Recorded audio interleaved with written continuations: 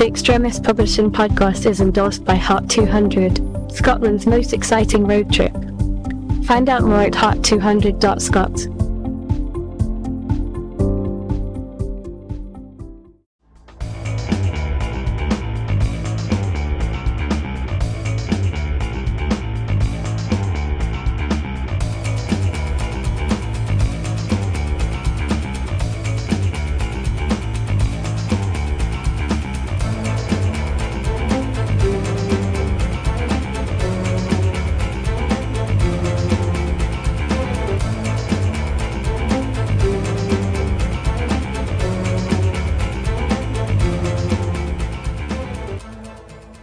Hello and welcome to the Extremist Publishing podcast. I'm Tom Christie. It's my pleasure today to be joined by Robert Murray, who's the author of The Spirit of Robbie Burns and also The Grocer's Boy, A Slice of His Life in 1950s Scotland. In his first book, Robbie explains the trials and tribulations of a grocery delivery boy in 1950s Tayside, all the way until he became the youngest manager of any William Lowe branch in Scotland. Robbie has now written a new book, The Grocer's Boy Rides Again, which takes his story from the early 1960s all the way up to the end of the decade, and explains more than a few surprises along the way. Robbie, thanks for joining us today. It's a pleasure, Tom. Well, I must say I very much enjoyed your new book. It takes us in some quite unusual directions, starting in traditional, what I imagine we could call traditional grocery retailing, through to further education, the Grocers Institute, and then the corporate world after that. It sounds like it was an exciting journey. Well, it's a journey that came about step by step. The word career didn't come into my vocabulary very much at school. I didn't set out with a career in mind. In my educational experience, I left school at the age of 15. I found enough knowledge of myself to know that I enjoyed working in the retail grocery trade. I think it was the contact with people, the busyness, the active life, and a hard life, long hours and low pay. Retail grocery was described in those days, although I didn't know it at the age when I was a message boy or an apprentice, but I later learned it was described as the Cinderella of the retail trades, largely because of the long hours and relatively low pay. So I had no plans as a career. Things developed in strange ways. Now you describe, certainly at the beginning of your book, some of the challenges that were involved in traditional counter service, but you also explain the period of rapid transition that was taking place at that time, as groceries gave way to the supermarkets that we recognise today. What do you think were the key changes that were taking place at that point? The key changes, strangely enough, they began in very small ways. For example, in the William Lowe experience I had in my early days, we dealt with bulk products, bulk cheese, bulk butter, bulk lard, biscuits came in big boxes. Cut a long story short, pre-packaging hadn't actually taken place. And one of my first observations of all of that was when I moved from the Carnoustie branch to Dundee. And in my first branch, which I managed, it was a small shop. Consequently, there was no better way to provide the stock other than in pre-packaging, because there wasn't space. So somewhere along the line, decisions had been made by the company to start pre-packaging, and I think that was the beginning of the changes that came about, because what followed was self-selection, and then followed by fully blown self-service. None of that would work while there was bulk products like cheese and butter being handled. So the precursor to self-selection and self-service was pre-packaging. So that was my first tiny observation of changes coming about. Now, William Lowe, which is the company that you worked for, has long been regarded as one of the most respected and immediately recognisable of Scottish brands. Although the company ceased trading in 1994, it's still remembered with great affection, to the point that some museums, such as the McManus Museum and Art Gallery in Dundee, have displays which remember William Lowe in its heyday. Do you think it's one of those kind of companies that are so iconic that its name will live on for many years to come? I think it's a name that'll go in the history books of retailing, but I don't know. There are names, if one goes back to the grocery trade with the Liptons and the Galbraiths, Allied Suppliers. These are names of yesteryear. There are names which they do still appear in books, factual stories of the development of the retail grocery trade. Strange enough, William Lowe and Company, I remember the date vividly. I wasn't there, but 1868 was when William Lowe and Company was founded. Strange enough, the same year that Sainsbury's was founded, for example. And I've read up on the background of the retail grocery development in Scotland. And around that same period, the 1860s, 70s, 80s, were times when the multiple grocery store was developing. Largely, probably solely, on the basis of the individual aspirations of one man that would start off these companies. That's how I saw it, and that's how it all began to take shape. Now, in a remarkable twist of fate, you explain in your book how a fateful advertisement in a newspaper led you to a completely different change of pace in your career, and one which would take you from grocery retailing into the world of further education. How did that go? It was quite surreal, I suppose. I moved at the age of, just coming up for the age of 19, to my first branch in Dundee. After 18 months, wearing on nearly 2 years, I moved to a second branch, larger branch. Incidentally, the larger branch was self-selection, so I began to see the changes coming about in that respect. I then had a strange move. With a very quick interview in the back shop one day, the area manager said, I'd like to move you on to another branch, the Perth Road branch in Dundee. Immediately my mind stepped back and wondered why this was happening, because Perth Road was still then a counter service branch. I thought I'd left counter service behind me. But the area manager explained, no, we're building a new supermarket next door to Perth Road, and it'll be a fully blown self-service store, and you're going to be the manager. So I was still there, age 23, with this prospect.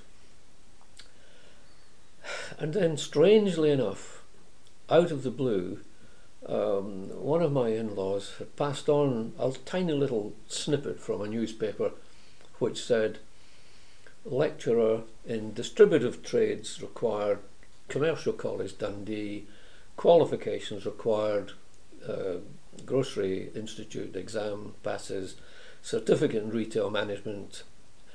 And I knew instinctively that nobody else, the certificate in retail management was a new course, and it had only run for the last 18 months or so in Dundee, and I knew nobody else on that course who also had a Grocer's Institute qualification. So I realised that I was in quite a unique situation. I had the qualifications, but therein lay a huge problem, because did I want to leave the bustling retail grocery trade or not? And I had to have a very fine, long thought about this.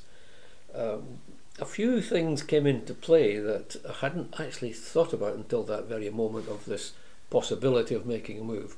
The first of these would be that security, and I have to say here that the success of a grocery branch manager, or indeed I suppose any branch manager in any business, is the success of the one's stock result, i.e.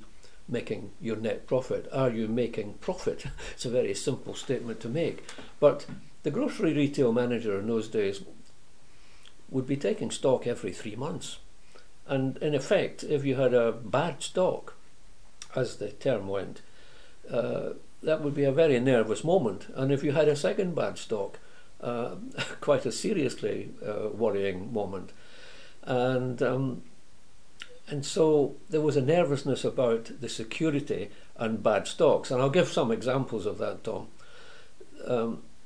Self-service meant that you were laying all your business through checkouts.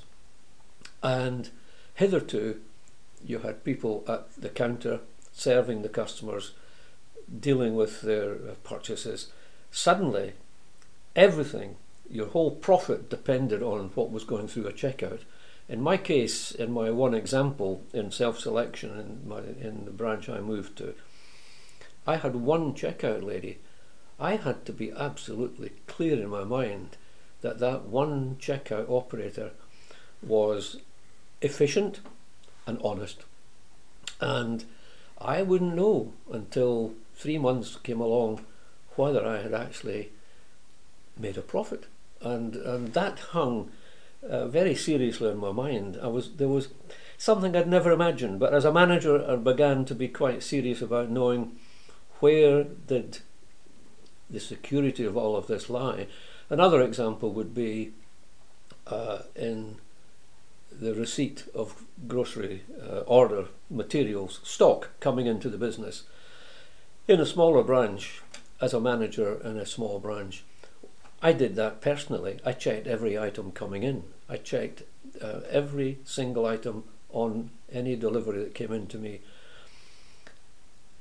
As delegation started and the management of a larger unit, that had to be delegated. That again, you could argue the manager's job was to make sure you've selected the correct staff and you've got trust in everything that's going on. But if there's any nervousness about that, that's a second area where I could be buying stock, but am I buying the stock I've ordered? Has something disappeared and never arrived on my shelves? So there were large areas of security that came into my thoughts. I went on to have an interview about the commercial college opportunity, and I discovered that the salary offered was quite a drop from what I had enjoyed. I had been enjoying relatively good money, plus bonuses because of my stock results. Everything was going very well, and somewhere around, in the time I recall, somewhere I was earning between £1,200, £1,400 a year. The grocery lecturer job was going to go down to something like 900. So I had the huge question mark in my mind. Do I want to proceed in a management retail grocery context with the new worries and in a new world of self-service, and do I want to drop to £900 per year? It was a very difficult decision. And after all, I had been an employee of William Lowe and Company since the age of 12. As a message boy, as an apprentice, I had been extremely well looked after. I'd been invited to take days off for studying for my certificate in management principles. And so it seemed a harsh thing for me to even consider telling William Lowe and Company, thank you very much, thanks for all the help and development you've given me, and now I'm leaving. And that struck a very unhappy chord with me. I did not enjoy that aspect of it. But I began to seriously consider, I think perhaps at the end of it, Tom, by nature I'm a nervous person. I think I probably take a lot of worries home with me. And I learned from more senior managers on occasions when I chatted with more senior managers. The debate, the discussion invariably came round to their worries I could hear senior managers who'd been in the trade for many years expressing their doubts and fears about their stock results. And in my young 23-year-old brain, I began to think, here are men that I know now, chatting with them who might be in their 40s, expressing these issues. And so therefore, it gave me a big question in my mind. Is this the future I want? Am I equipped and strong enough mentally to tackle all of that? So perhaps it was a weak thing to do, difficult decision to make, but I made it, for better or for worse. And you describe in your book a tremendous sense of camaraderie amongst you and your other colleagues within further education. Was that something that was typical of the time? Well, I have to say, as a manager, as a young person, I was between my 19-year-old and up to the age of 23. As a manager, I immediately recognised there's a distinct gap between staff and management. I had to be quite serious in my outlook. There was no easy relationship to have, and yet retain authority and control without being too serious about that. And when I went into further education, for the first time in my working life, I found I had colleagues. I could speak with people in the staff room. I enjoyed the camaraderie. It was a joy. It opened a new world for me. And obviously, I was going home in the evenings with no worries of sales, stocks, losses, checkouts, stock takings, and so on. So it opened a new world for me. And yes, it was a huge plus, a gain in my existence of having a less trouble-free working life. And the college that you talk about in your book, the Dundee Commercial College, at that point was actually split over a number of different locations throughout the city. That must have taken a bit of getting used to after having managed a commercial premises. Yes. Again, I've just described changes in the retail grocery trade in their methodology of how things were being transferred from counter service shops into self-service shops. I took it for granted when I moved into further education that the way things were working there was that we had fundamentally the whole college was made up of several individual units. Annexes, I think, was the word that was used. So the main building was an old primary school in the Cowgate area of Dundee. That's where the principal was housed, that's where he had his secretaries, that's where the admin offices were. But there were other annexes around the city, and I began to realise that it was all about the development of a college, which obviously, looking back, I could understand. You couldn't build a college with X number of rooms to house an unknown number of classes, an unknown number of lecturers. So the slow growth of further education had to be paced very carefully. So I realised the way it was working was, as new courses came on stream, so a new annex would be opened up. And so these annexes became little units. Ultimately, someday, they would all join together and become part of Commercial College, which ultimately was built in the Constitution Hill area of Dundee. But that was the origins of that was the strategy, obviously, of the Education Department of Dundee City at the time, to make use of closed down primary school premises in the city. It was a very good plan, and it would be an economic way of developing a college. After a number of successful years lecturing at the college, you discovered another advertisement, one which would lead you much further away than Dundee. Again, as I said earlier, Tom, I mean, I had no career plan in mind. Having said that, I said earlier, of course, I'd moved into further education with a drop in salary. There were only fundamentally two ways that I could tackle and regain some momentum in my salary level. One was to aspire to teach higher level subjects, and take on different groups of students, but mainly by improving qualifications. And I still to this day find it quite amazing that as a junior school leaver at the age of 15, with grocery exams behind me and a certificate in management principles, that's the only academic qualifications I had. I really began to see my way ahead in salary level was to embark on improving my qualifications.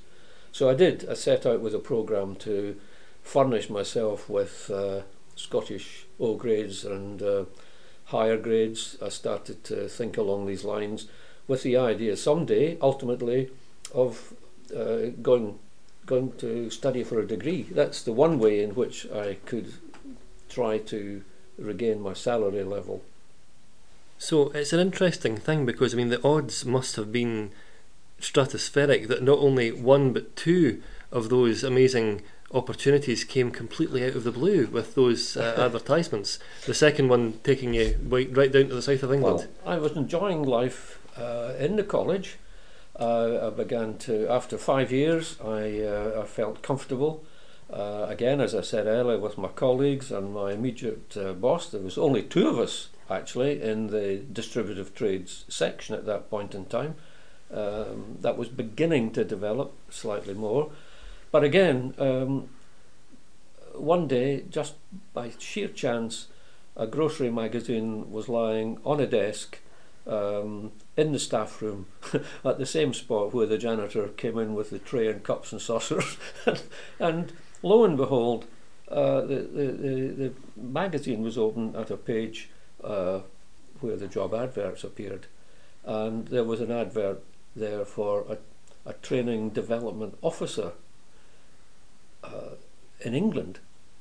And the employer was the Grocers Institute, a body which I knew well. I'd studied under the Institute.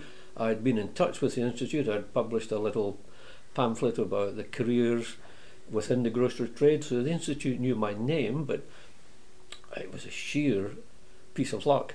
Effectively, when I looked at the ad, it was going to almost double my salary with a car and all the usual expenses.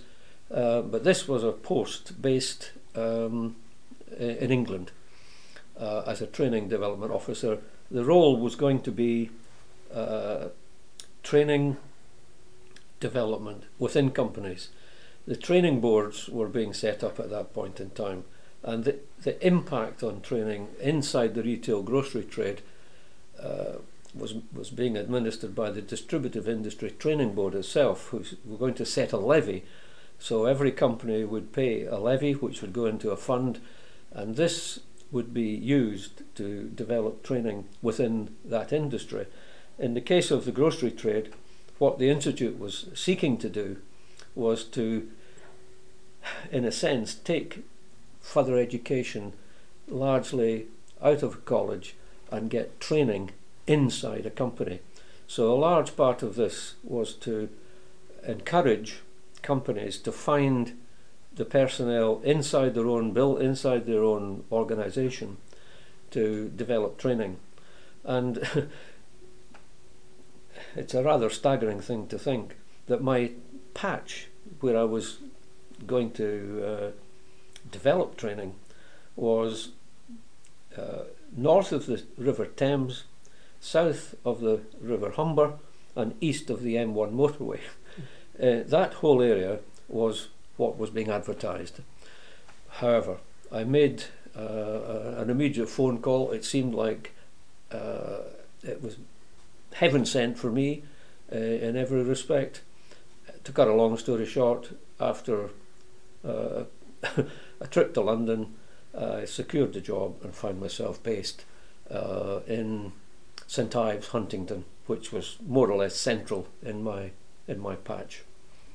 Well, it's obvious from reading your book that you approached your time in further education with great enthusiasm, that you took a great deal of time to make sure that the syllabus was being communicated effectively, and that it's very obvious that you took a great deal of care and concern for the students that you were working with. How do you feel those experiences set you up for your time in the Grocers Institute, and how did you make use of those skills when you were down there? I think the background of further education was very important. It gave me an insight into not only the Grocers Institute courses, but of course the city and guilds as a body was very active in running retail distributive courses. And one of the things which impressed me greatly, that while I was working in the college, in the early part of my employment in the college, I was sent on a course, a week's course, to London. It was based accommodation and lecture rooms in some parts of the University of London, but it was an amazing course. We heard from Lord Sainsbury himself, we heard from trade union top people, we visited Marks and Spencer's head office at Marble Arch, we visited and saw the behind the scenes in Harrods, and one of the things that struck me was that one of the after dinner speakers made the comment that the retail grocery trade had been a Cinderella for far too long, and it was time to start improving training, education. And after that 1 week's course, I went home and felt that there was some real merit in what we were really trying to do inside further education. So when the time came to go back and work in the Institute, I had a much more confident feel about the place of further education in the whole scheme of things. And then the idea of adding on training to that whole process was quite interesting to me, because it was going to be the two arms of training and education, which was the future for improving efficiencies and the management of retail grocery stores. Well, during your time at Dundee Commercial College, it's very obvious that you energetically steered a fascinating course which would give people a real insight into many different aspects of retail and distribution. And from then, of course, moving down to the Grocers Institute in London, it's also very clear that you had this enthusiasm for your work and for obviously communicating the way in which that industry was changing. But then, all of a sudden, there was another change. That's right. I spent something like 18 months with the Institute.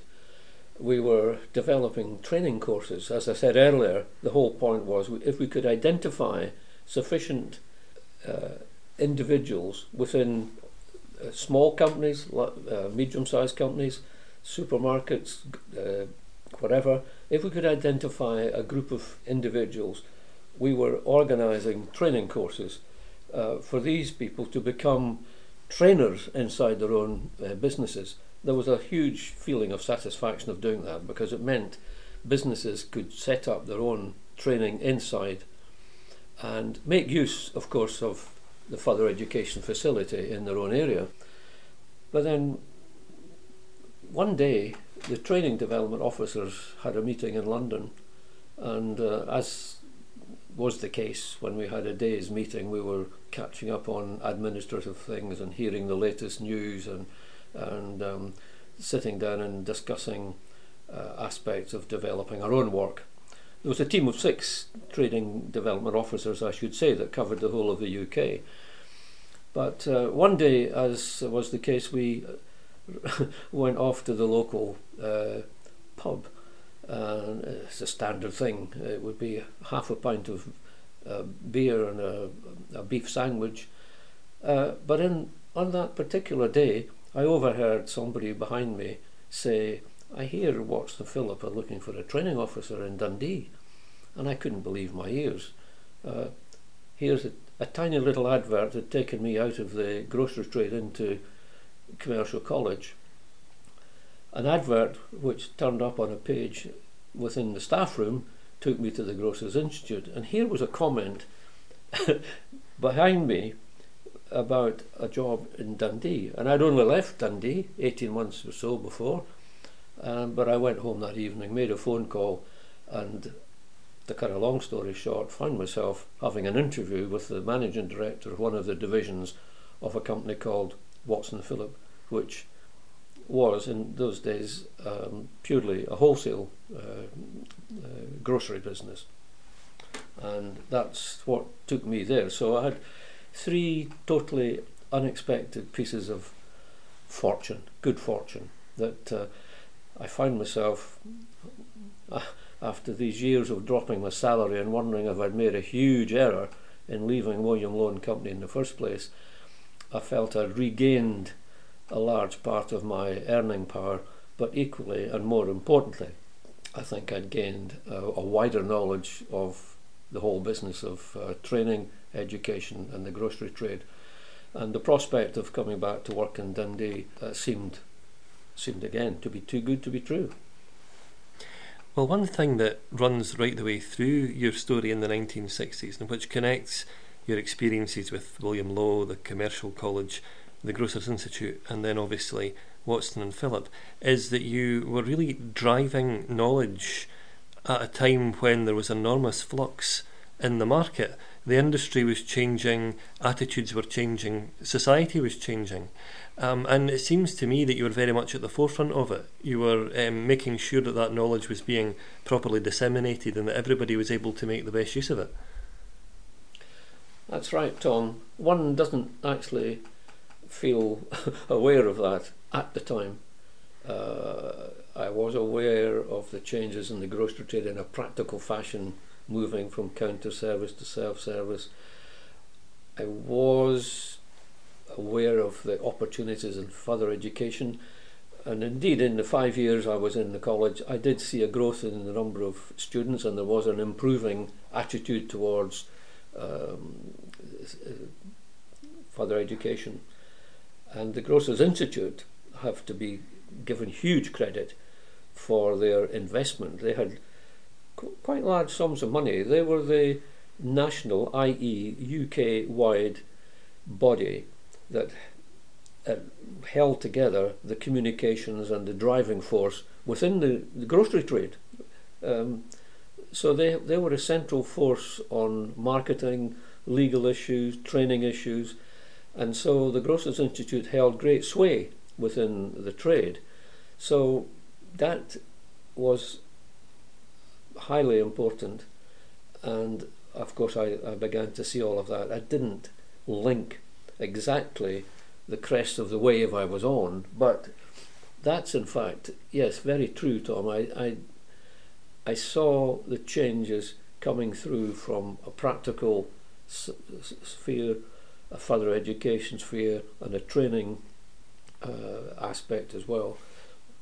All of these, in their own ways, were finding new things to go. So in the 1960s, if I sum it all up, in that period of 10 years, each of these 3 constituent parts of life connected with the grocery business, they were in the forefront. Things were changing. The government, obviously itself, by introducing training boards, was obviously aware of the need, not just in retail distribution, but there was a training board for every industry in the whole of the UK. There was an emphasis on improving productivity, efficiency, and managerial aspects, and that was, yes, quite a unique combination of events, I think, Tom, that took me through from the beginning to the end of that decade. And on that note, that subject of change, it would be remiss of me not to ask given that your book starts just prior to the Cuban Missile Crisis and continues all the way until the first human being to land on the moon in 1969, how did it feel, that period of cultural transition? I mean, what was your own personal take on the events that you were witnessing? I was a workaholic, Tom, that's the first thing to say. I spent a lot of time preparing lecture notes if it was in the college. If I take the grocery trade, I worked long hours in a practical sense.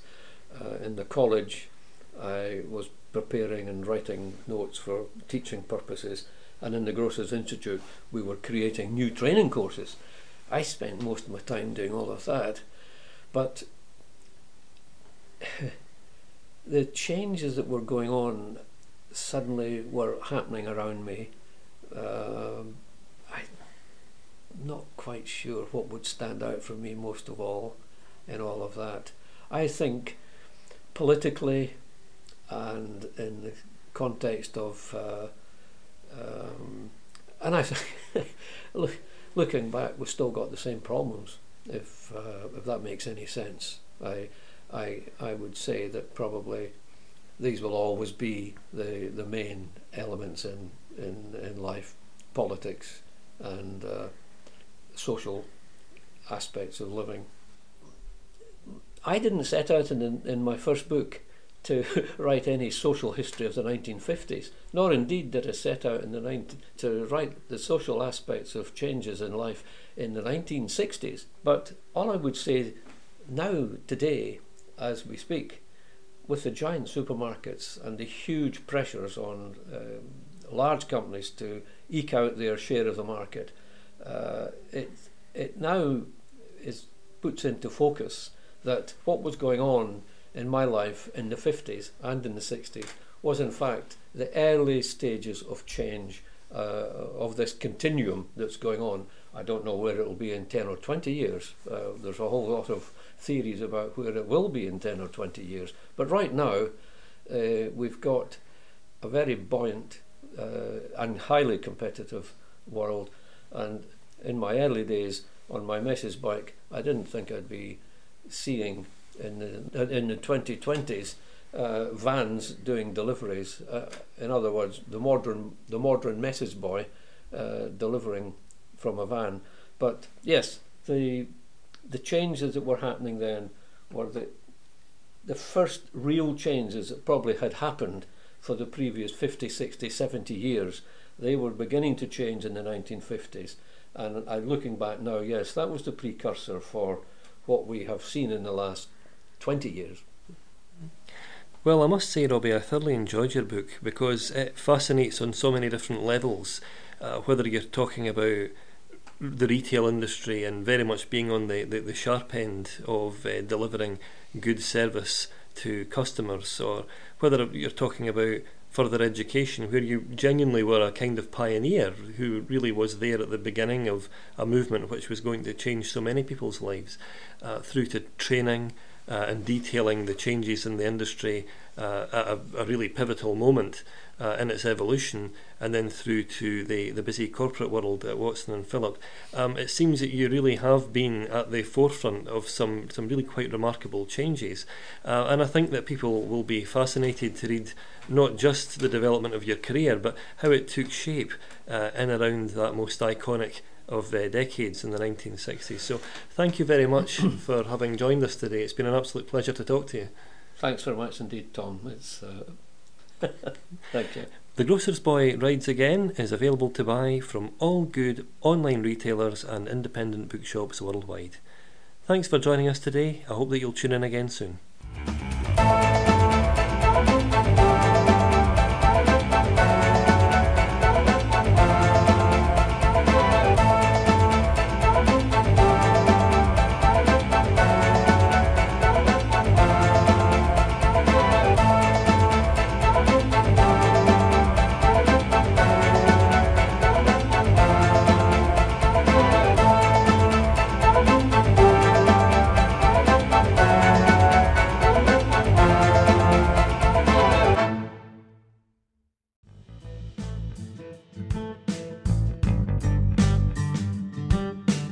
If you would like to find out more about advertising on the Extremis Publishing podcast, please visit their website at www.extremispublishing.com for details.